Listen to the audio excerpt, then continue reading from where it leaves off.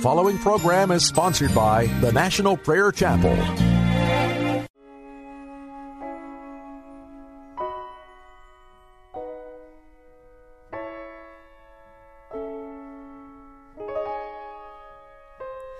What child is this who lay to rest on Mary's lap is sleeping, whom angels greet with anthems sweet, while shepherds watch are keeping?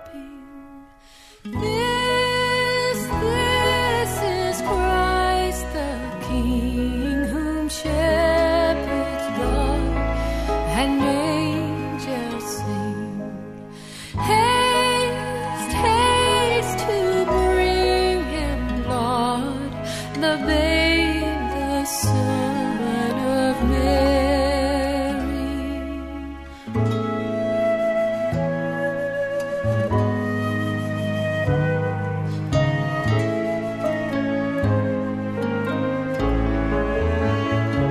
So bring him incense, gold and myrrh, come peasant king to own him, the King of kings, salvation brings. Let loving hearts enthrone him.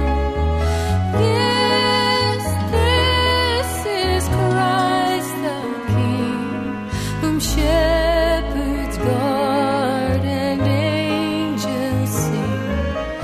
Haste, haste to bring him, Lord, the babe, the Son of Mary.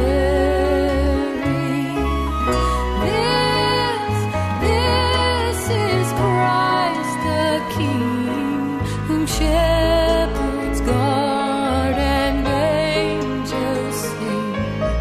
Haste, haste to bring him, Lord, the babe, the Son of Mary.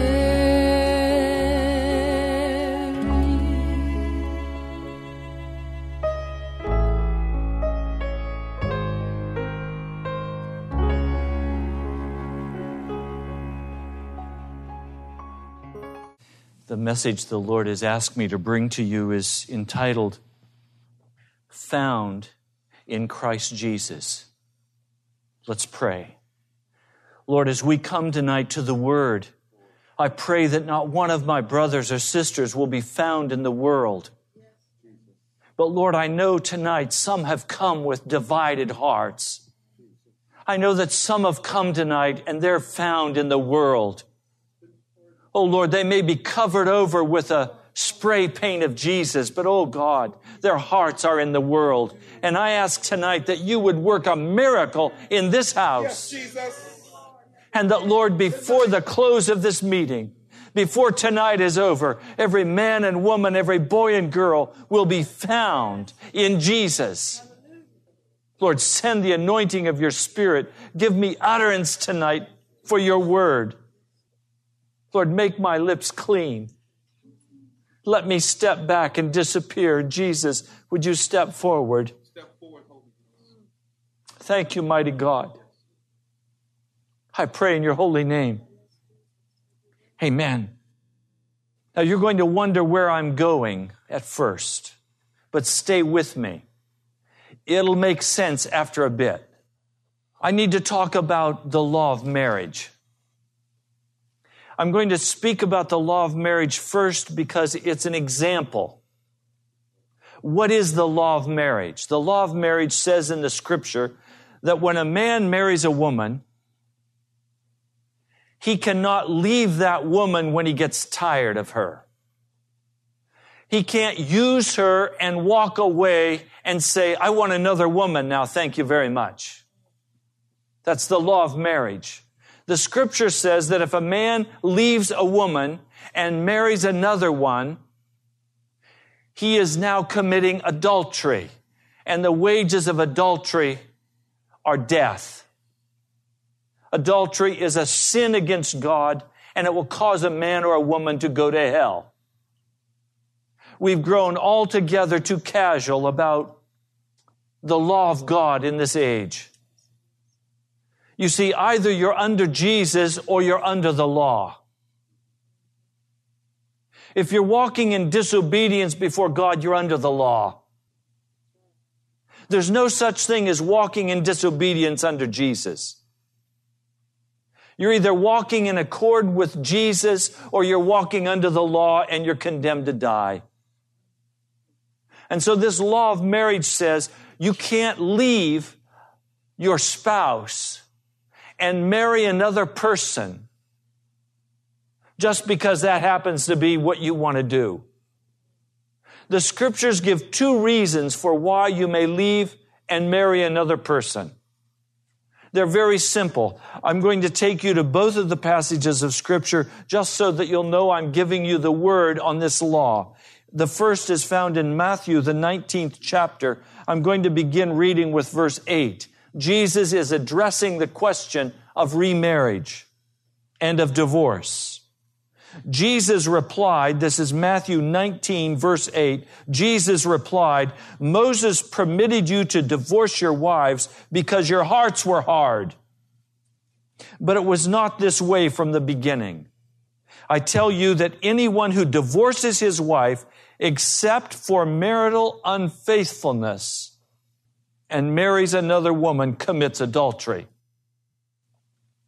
So Jesus is saying, if you choose to leave your wife and she has not committed adultery, if she has not been unfaithful to your marriage, then you are an adulterer if you marry another person.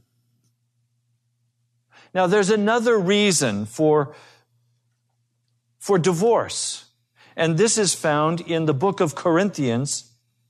1 Corinthians, we find the Apostle Paul begins to speak here.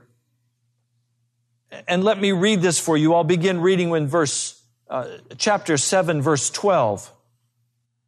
To the rest I say this, if any brother has a wife who is not a believer and she is willing to live with him, he must not divorce her. And if a woman has a husband who is not a believer and he is willing to live with her, she must not divorce him. For the unbelieving husband has been sanctified through his wife, and the unbelieving wife has been sanctified through her believing husband. Otherwise your children would be unclean. But as it is, they are holy. But if the unbeliever leaves, let him do so. A believing man or woman is not bound in such circumstances. In other words, if a believing wife is married to an unbelieving husband, and that man deserts the marriage. Now, I want to go another step very quickly. There are a number of different ways to desert a marriage. But if that man deserts his marriage, if he doesn't fulfill his obligations as a husband, if that man refuses to walk with his wife and makes it impossible for her to walk with him, then he is considered as abandoning his wife. And the Scriptures then say, you are free to remarry. You're not under the law of marriage. So it's very important in the Scriptures to begin to understand what marriage is. Because marriage is that awesome symbol for Jesus and the church. And He doesn't want that symbolism messed up by our passion and sin. He wants us to walk in righteousness in this issue of marriage. He doesn't want us to just be like dogs or like animals, saying, who do I want next? And where do I want to go? And what's of interest to me? No, He says a husband and a wife become one flesh. But if that husband is not a believer and he refuses to walk with his wife and he abandons her, then that wife is free to remarry. Or if that husband is unfaithful, he commits adultery, he is not faithful to his wife, then that wife is free to remarry. Now, why am I talking about this tonight? Because the Apostle Paul does. And I want to share with you what he has to say. Let's go to the book of Romans, the 7th chapter. The Apostle Paul begins to use this simple law of marriage to enlarge an issue of salvation for our hearts. We all understand this thing of marriage. It's not complicated. If your husband has an affair, you're free to leave him and you're free to get married again, according to the Scriptures.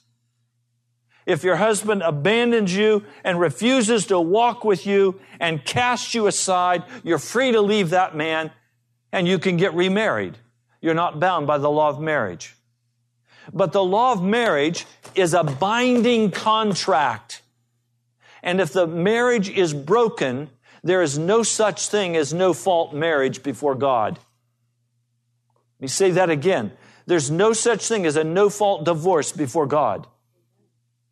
If there's a divorce, it's because somebody has been unfaithful to God and the judgment of God is on them. And if both people agree to the divorce and say, yes, that's fine with me, then the judgment of God is on both of them. There's no way for a marriage to be broken without judgment from God coming on the life of the person who broke that marriage. That's the law of marriage. Now look at what Paul says about this in the 7th chapter of the book of Romans. Do you not know, brothers, for I am speaking to men who know the law. And I've just told you what the law is. That the law has authority over a man only as long as he lives. For example, by law, a married woman is bound to her husband as long as he is alive. But if her husband dies, she is released from the law of marriage. So then, if she marries another man while her husband is still alive, she is called an adulteress. But if her husband dies, she is released from the law and is not an adulteress, even though she marries another man. That's the law of marriage. So, my brothers, verse 4, you also died to the law through the body of Christ, that you might belong to another, to him who was raised from the dead, in order that we might bear fruit to God. Now, some of you I just lost. Let's come back and talk about what's being said here. There's a law of marriage. We've just outlined that law. It's very simple. It's not complicated. Now, the Apostle Paul is saying, in a similar manner, you were married to the devil. You were married to the devil. And there's only one way you can get free from being married to the devil. And that is if you die. If you don't die, you're married to the devil. Now, when did the marriage take place? Well, it was a beautiful garden. And the couple was there. And they made the conscious choice to leave the tree of life and to go over to the tree of the knowledge of good and evil. And they said, we want to be like God and we'll be the judge of what is right or wrong. We'll be the ones who decide what is right or wrong. Does that ring a bell with any of you? What do you mean? I'll do what I want to do. I don't care what's right. I'll do it my way. Don't bother me with the facts. I know what I want. None of you have ever said that, have you? I know this isn't good for me, but just once won't hurt. How can anything that feels so good be so wrong? I've had people sit in my office holding hands, saying, Pastor, we know we're both married to other people, but we've just fallen in love and we want you to go talk to our spouses and tell them we have to get a divorce. And when I've reprimanded them and said to them How could you even come in my office and speak such blasphemy? They become quite offended. And they've said, Pastor, how can anything that feels so right be wrong? Like it's my feeling that's going to determine what is right or wrong. No, I'm not the one who determines what is right or wrong. Right, I'm driving down 95, I come to HOV, I have Jan in the car with me, it's really crowded up ahead, and I say, hey, look, I'm as important as anybody else on this road. I've got a busy agenda just like everybody else. I'm going to go in that HOV with 2 people instead of 3. So I'm tooling down the HOV. The little light starts to go behind me. He pulls me over. He comes to the window and I say, but officer, I'm important. What's the officer going to say to me? He's going to say, sir, you are so important, I am giving you a summons to appear before the judge. If you're that important, sir, you have an appointment with a very important man. Can I pay the price? Can you pay the price? Can you pay your way out of hell? Do you have the money in your pocket to pay God to let you out of hell? I don't. So when Adam and Eve chose to go with that horrid serpent, they were wed to him. They now served him. And corruption rose up in the heart of man. Thorns and thistles grew out of the soil. Darkness came over the face of the earth. Lamech soon would say, oh, you've had revenge on 1, I'll have revenge on 70 times 7. You hit me once, I'll hit you 7 times. You hurt me, watch what I'll do to you. You're dead. You cut me off, watch how I cut you off. My car's bigger than yours. And so it goes. And all of us in this place have tried to live a good life and discovered that the result was bitterness of heart, anger, failure, and loss. I have yet to meet a man or woman who could honestly say to me, Pastor, I don't need Jesus. I've been able to do it myself. Oh, I've met a lot of people who've said, I can't do it myself, and Jesus can't do it either. They're both lying. You see, we'd like to say, okay, I admit it, Pastor, I admit it. I can't do it on my own. But Jesus really doesn't expect me to do it right after all. He said he'd cover me. So I'm covered. I've got it made. I can continue pursuing the world. I can let my boss run my life. I can let this run my life. I can let this addiction control me. But Jesus has got me covered. No, you're still married to the devil. Let's be clear. This is not an issue of how you feel. This is the law. That if you walk in the way of darkness, you are married to the devil. Now, I tell you what, the devil loves to have courses on self-improvement. He'll give you seminars, he'll give you workshops. The devil is very interested in you being the very best you can be. After all, you're his wife. So today the church can be just full of all kinds of courses. We'll teach you about your gifts, and we'll teach you about this, and we'll teach you about that, and we're going to help you be a better person, and we're going to have a support group so you can come and get over your addiction, and we even have sex addiction support groups where you can go and trade war stories with each other. The devil loves this stuff. Because as long as I'm playing with self-improvement, I believe that there's some way I can make it through without dying. But the devil doesn't abandon. And the devil's not going to go and get another wife. He's got you. And he's married in tight. There's one thing you can say for the devil tonight. He never gives up on you. He's always after you. He's like a roaring lion, and he's prowling through the land. Whom can he devour? So if you're married to him, you're a part of his deal. And all he wants to do is keep you happy, fat and happy. If he can keep you busy in the crafts, he can keep you busy in all the business, he can keep you busy. He doesn't mind if you go to church once in a while.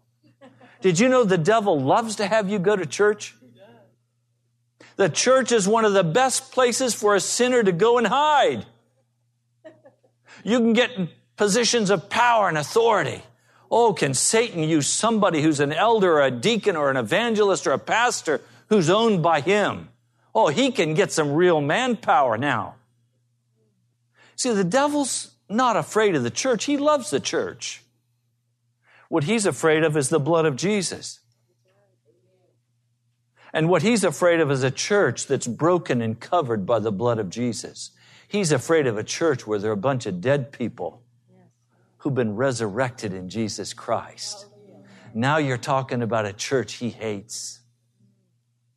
A church where the Holy Spirit begins to flow. Now, could I take a digression just a moment? There are many spirits. There is only one Holy Spirit. You can have an altar call and you can come up and you can have people slain in the Spirit. That doesn't mean it's the Holy Spirit. Demon spirits love to play.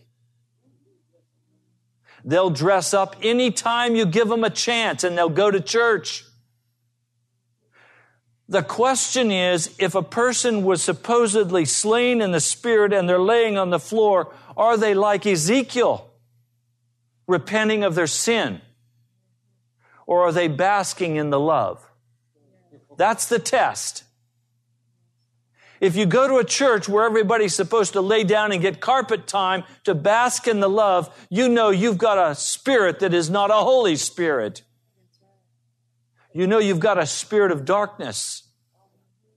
On the other hand, if you have people with all kinds of strange things happening, and the result is men and women are weeping for their sins and they're confessing their sins and they're getting broken free of the darkness and the bondages are being released in their lives, now you're dealing with the Holy Spirit.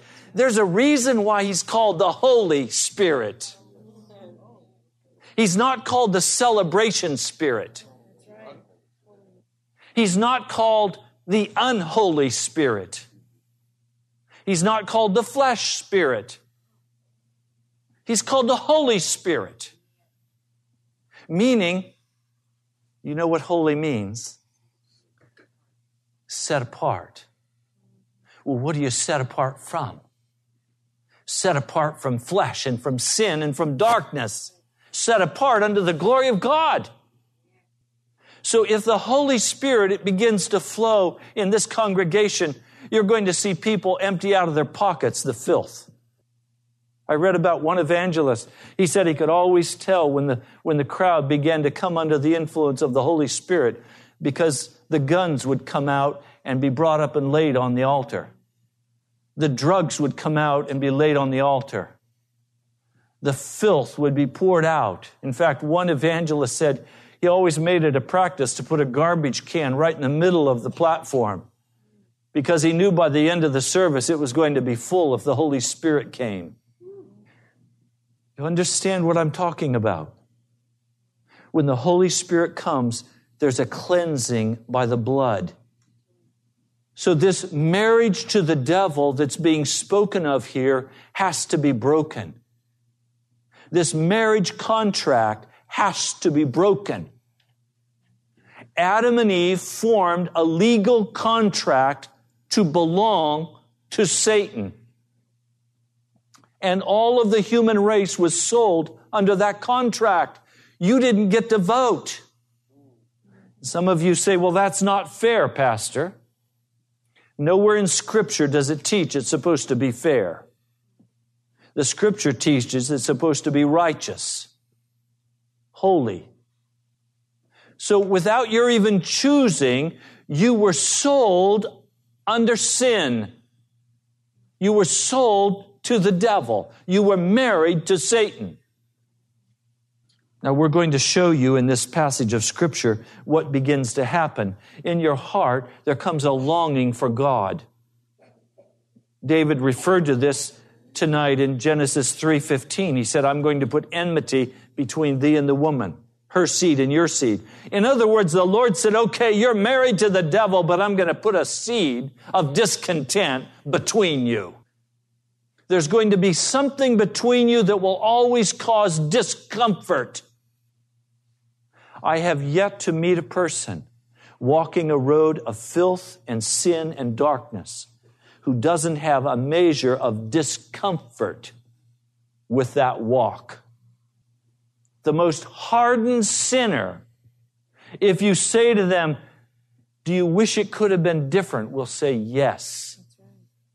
I feel bad about what happened to my boy. I feel bad about what happened to my girl. I don't like what happened to my wife. There's a thread that's woven through their life of sorrow over the way things turned out. That's Jesus. That's the Holy Spirit. He promised I would put enmity between you and the woman. So now we come to this marriage with this seed of unhappiness that's planted between the devil and your heart. And as that seed begins to grow, that discontent begins to pop up. You begin to say in your heart, boy, I'd like to get cleaned up. I don't like this way of life. I mean, I talked with one young man. He was probably 26, 27 years old. He was living with a woman who was not his wife. They had a child together. I came into their place. She was drunk and stumbling, and it was in the morning. He had a hangover, and he said, Pastor, what are you doing here? And I said, I had to come see what kind of pig slop you were in this morning. Are you tired of this? Oh, Pastor. And he started to weep and say, I want out of this. I want out of this. I said, well, get your wife over here and let's pray. She came stumbling in, still drunk. We started to pray. And oh, they wept. Oh, they wept. The little baby was squalling in the background. This little one had had no breakfast. Finally, I said to them, are you willing to repent and turn away from your alcohol? Pastor, we're willing to try. I said, how many times have you tried? We try every time, Pastor. I said, look, there's only one way we can do it. Let's get all the alcohol and pour it down the drain now. Oh, Pastor, we paid money for that. That's good liquor, Pastor. I left that house. And they had the love of their life. What I want you to see, though, is that they were totally discontented with their way of life. But their discontent was not enough to save them. In other words, if they could clean up the flesh enough that they could deal with their alcohol, then they could have a normal life. And what they wanted Jesus to do was to break the alcohol in their life so they could go for the money. And so they could have a normal life together and be worldly people. Jesus was not interested in setting them free from their alcohol so they could have a wonderful marriage with the devil. God doesn't want to help me in my marriage with the devil. God wants to break that marriage with the devil. He wants to set me free. Let's read it in the Scriptures. We're going to just read now I want you to hear the Word of God. What I'm saying to you is not Pastor Ray's word. It's Jesus' word.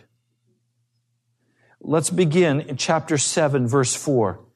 So, my brothers, you also died to the law through the body of Christ, that you might belong to another, to Him who was raised from the dead, in order that we might bear fruit to God. For when we were controlled by the sinful nature, the sinful passions aroused by the law, they were at work in our bodies so that we bore fruit for death. But now, by dying to what once bound us, we have been released from the law so that we serve in the new way of the Spirit and not in the old way of the written code.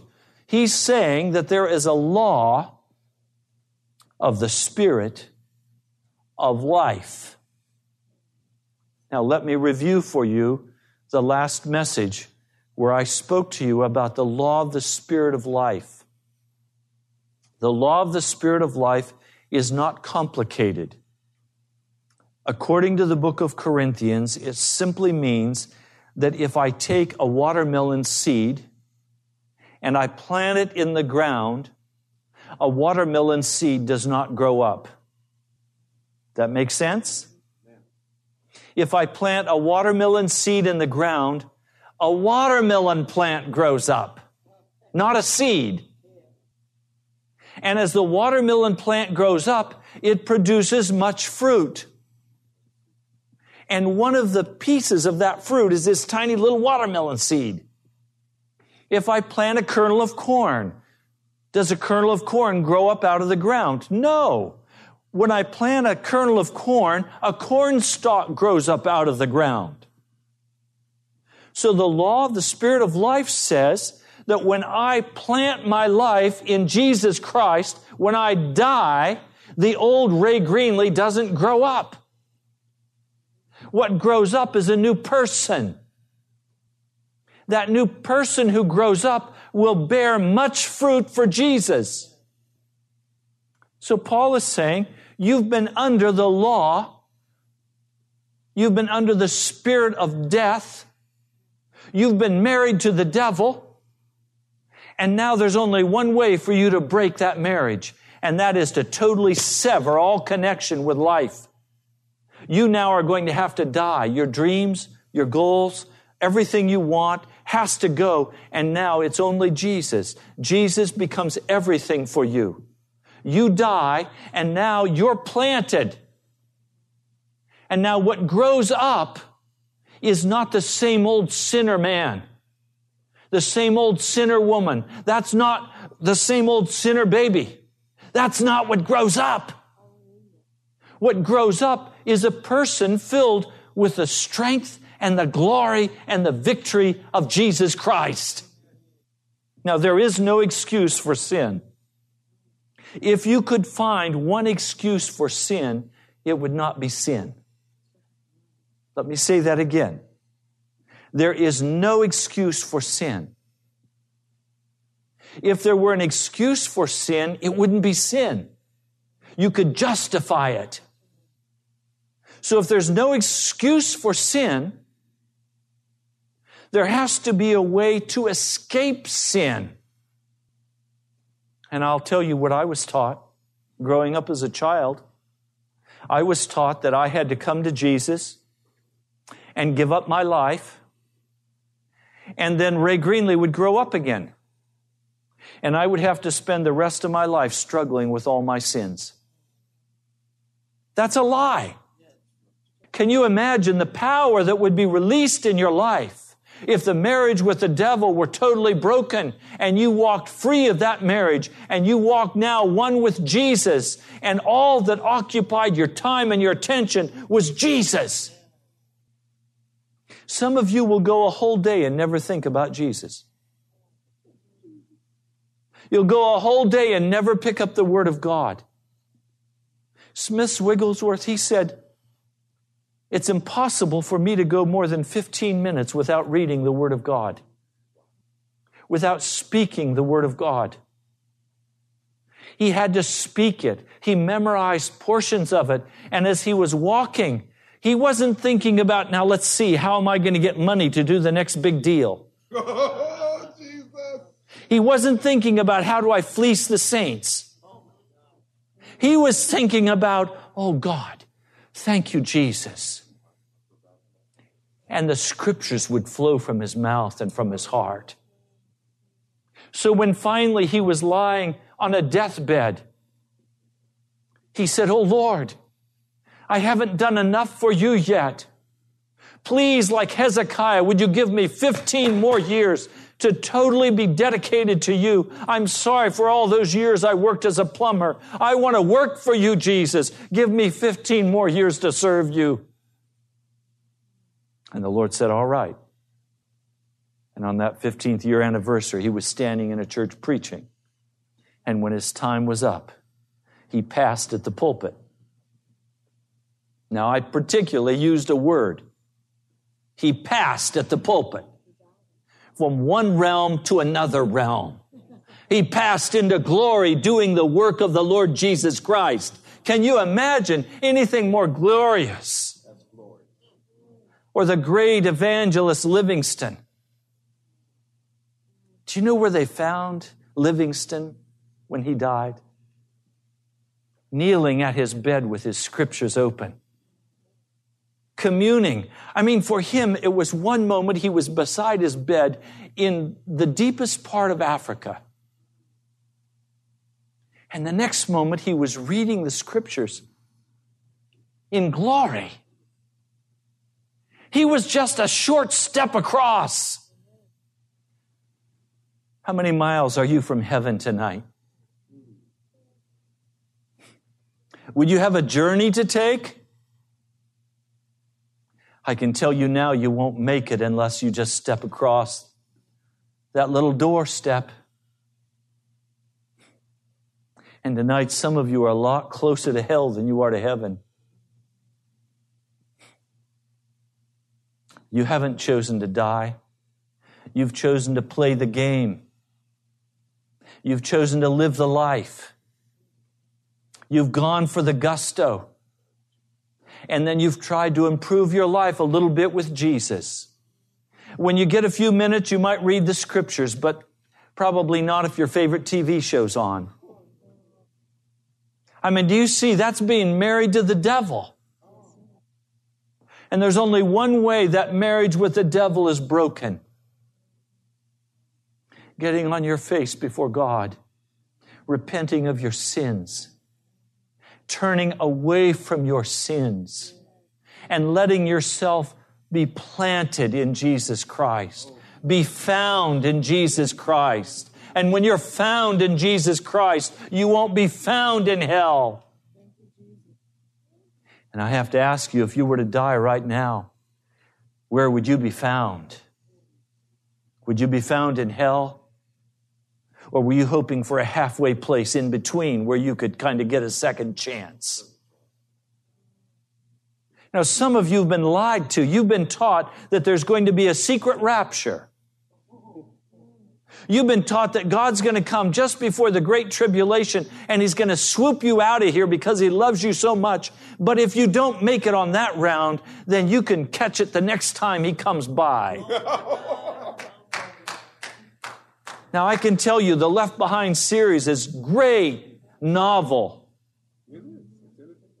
It's entertainment. But do you know what the definition of a novel is? A lie. A novel is a lie. It's something that's not true. It's make-believe. There's not going to be a second chance. You either catch it the first time around or you don't go. You're getting your second chance tonight. Hallelujah. Thank you, Jesus. You're getting to make a decision tonight. Are you going to be married to the devil, or are you going to break the marriage contract by dying? You can't divorce him. You can't divorce the devil. I have to tell you, I was taught as a child that we could shake the devil off. and we could stomp all over him. Shake off those heavy bands. We could shake him off and we could stomp all over him, and I mean, we'd spit and shout. When I got done, my marriage contract was still void or still applying. It wasn't void. See, there's only one way for a marriage contract to be broken, and that is for one of you to die. And since the devil's not going to die yet, you're going to have to do the dying. Now understand, when Jesus Christ died on that cross, He paid the bride price for you. He bought you. But you have to agree to the wedding. And there's only one way to the altar with the Lord God of heaven, and that's through the graveyard. That means letting go. Do any of you ever find yourself very brittle? Do you know what I mean by brittle? Something brittle is something that's easily broken. If you're brittle, let me describe you. When things don't go your way, everybody says, handle that person with kid gloves. They're going to explode on you. Watch out, they've got a temper. That's a sure sign that you're married to the devil. Because you want your way. You've got to have your way. You don't want Jesus' way. You want the devil's way. You want your way. And when you don't get it, you're mad.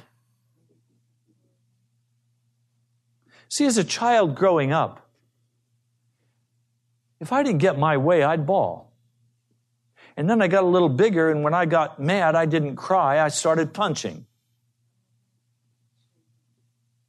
And then when I got a little bigger, I figured out you weren't supposed to punch people, but you could do other things to them. And now as an adult, I've learned there are all kinds of ways to get even when you're married to the devil. But when you're married to Jesus Christ, you've accepted the price He's paid for your life, and you've walked humbly to that cross. And at the cross, there's a low door. And the only way you get through that door is on your knees. And you can't get through that door and carry the burden on your back of all the stuff in your life. That pack has to be cut off because this is a narrow path. This is a groaning gate. And you can't get any luggage through the door. All you can do is, with a great deal of effort and groaning, force your way through that narrow opening. And it rips you as you go through. Some of you thought all you had to do was come to the altar and say, "Thank you, Jesus, for the wonderful gift you're offering me. I accept. Save me now." And the preacher said, "Okay, now you're saved. Go home."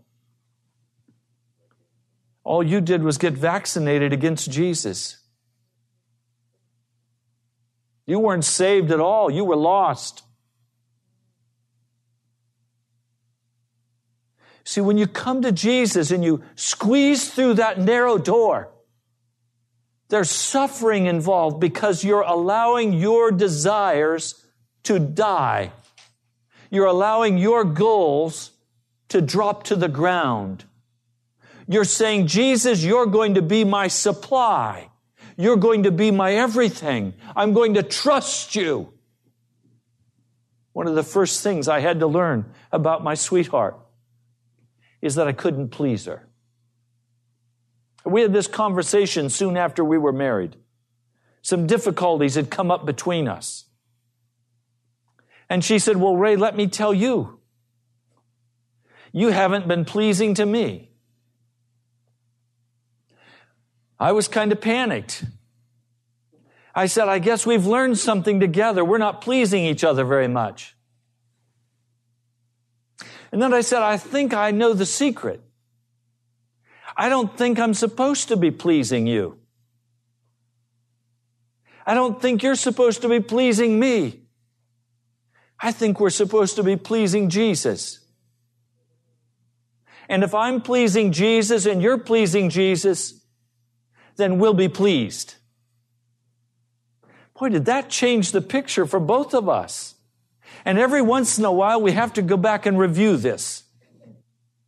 Because I'm still at heart, I know this will shock some of you, I'm still at heart a very pleasing person. Some of you are laughing at me, but it's true. And I try to please my wife. And sometimes in trying to please her, I make her very upset. Because she'll say to me, are you trying to please me or are you trying to please Jesus? Big difference. So frankly, I've learned to stop trying to please my wife. And she doesn't spend much time trying to please me. Now we're spending all of our time pleasing Jesus. And what a symphony of joy that makes in the household.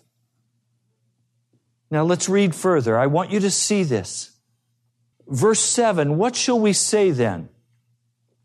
Is the law sin? Is the law of marriage sin? No, certainly not. Indeed, I would not have known what sin was except through the law. For I would not have known what coveting really was if the law had not said, do not covet. But sin, seizing the opportunity afforded by the commandment, produced in me every kind of covetous desire.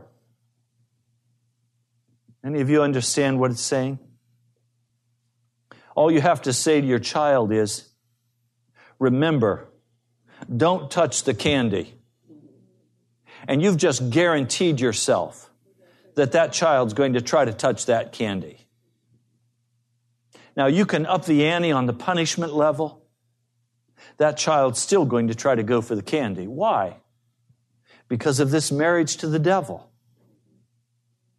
Children are born married to darkness. So Paul is saying, this commandment came to life and it gave me a command. And it made me so mad. I was in a rage about it. And I would guess that some of you listening tonight to this message, you may smile on the outside, but I would guess there's some anger in some of your hearts against this word that's being spoken. Because you're saying, Pastor, I'm not married to the devil. I'm my own person. And I'm going to have it my way. No, you're not. You're married to the devil. You're not going to have it your way. You're going to have it his way because he's the boss. Until you die. Now watch. Verse 10. I found that the very commandment that was intended to bring life actually brought death. For sin, seizing the opportunity afforded by the commandments, deceived me, and through the commandment put me to death. So then the law is holy, and the commandment is holy, righteous, and good. Well, did that which is good then become death to me? By no means. But in order that sin might be recognized as sin, it produced death in me through that which was good, so that through the commandment sin might become utterly sinful. Now listen to verse 14. We know that the law is spiritual, but I am unspiritual, sold as a slave to sin. I do not understand what I do, for what I want to do, I do not do, but what I hate to do. If I do what I do not want to do, I agree that the law is good. And as it is no longer I myself who do it, but it is sin living in me. I know that nothing good lives in me, that is, in my sinful nature. For I have the desire to do what is good, but I cannot carry it out. For what I do is not the good I want to do. No, the evil I do not want to do. And this I keep on doing. Now, if I do what I do not want to do, it is no longer I who do it, but sin living in me that does it. And so I find this law at work. When I want to do good, evil is right there with me. For in my inner being, I delight in God's law, but I see another law at work in the members of my body, waging war against the law of my mind and making me a prisoner of the law of sin at work within my members. What a wretched man I am! Who will rescue me from this body of death? And now comes this great, resounding answer from the Apostle Paul. Thanks be to God through Jesus Christ our Lord. So then I myself in my mind am a slave to God's law, but in the sinful nature, a slave to the law of sin. Now, I want to stop again for a moment and make this very clear. If you choose to continue preserving your life, you preserve your wedding with the devil. And 90.9% of all Christians in America are married to the devil. They think they're on their way to heaven, but they have no fruits of righteousness in their lives. They can go to church, they can pay their tithe, they can sing and shout, they can dress the flesh up, they can force the flesh to outwardly perform in the way it's supposed to perform most of the time. But the truth is, they're still wed to the devil. And they know they don't have victory in their lives over sin. They know they're still slaves to those inner places in their minds. They've not gained the victory. They're still walking defeated. I want to tell you tonight, there's only one way that you gain the victory. It is through Jesus Christ. He said, would you please come, take up your cross and follow me? Why would he say, take up your cross and follow me? Where was he headed when he said, follow me? He was headed to Golgotha. He was headed to Golgotha to be crucified. There's only one way for you to be saved tonight, and that is to be crucified in the flesh, that you can live in the Spirit of the living God. It means withholding your hand from evil by the power of the Spirit of the living God instead of by the power of self-will. It means walking in the newness of God under the blessing of Jesus in the fullness of His anointing. Thank you so much for joining us today. You've been listening to Pilgrim's Progress, brought to you by the National Prayer Chapel in Woodbridge, Virginia. Write to us at the National Prayer Chapel, Post Office Box 2346, Woodbridge, Virginia 22195, or visit us online at nationalprayerchapel.com. God bless you. We love you. Was it for crime that I have done? He groaned.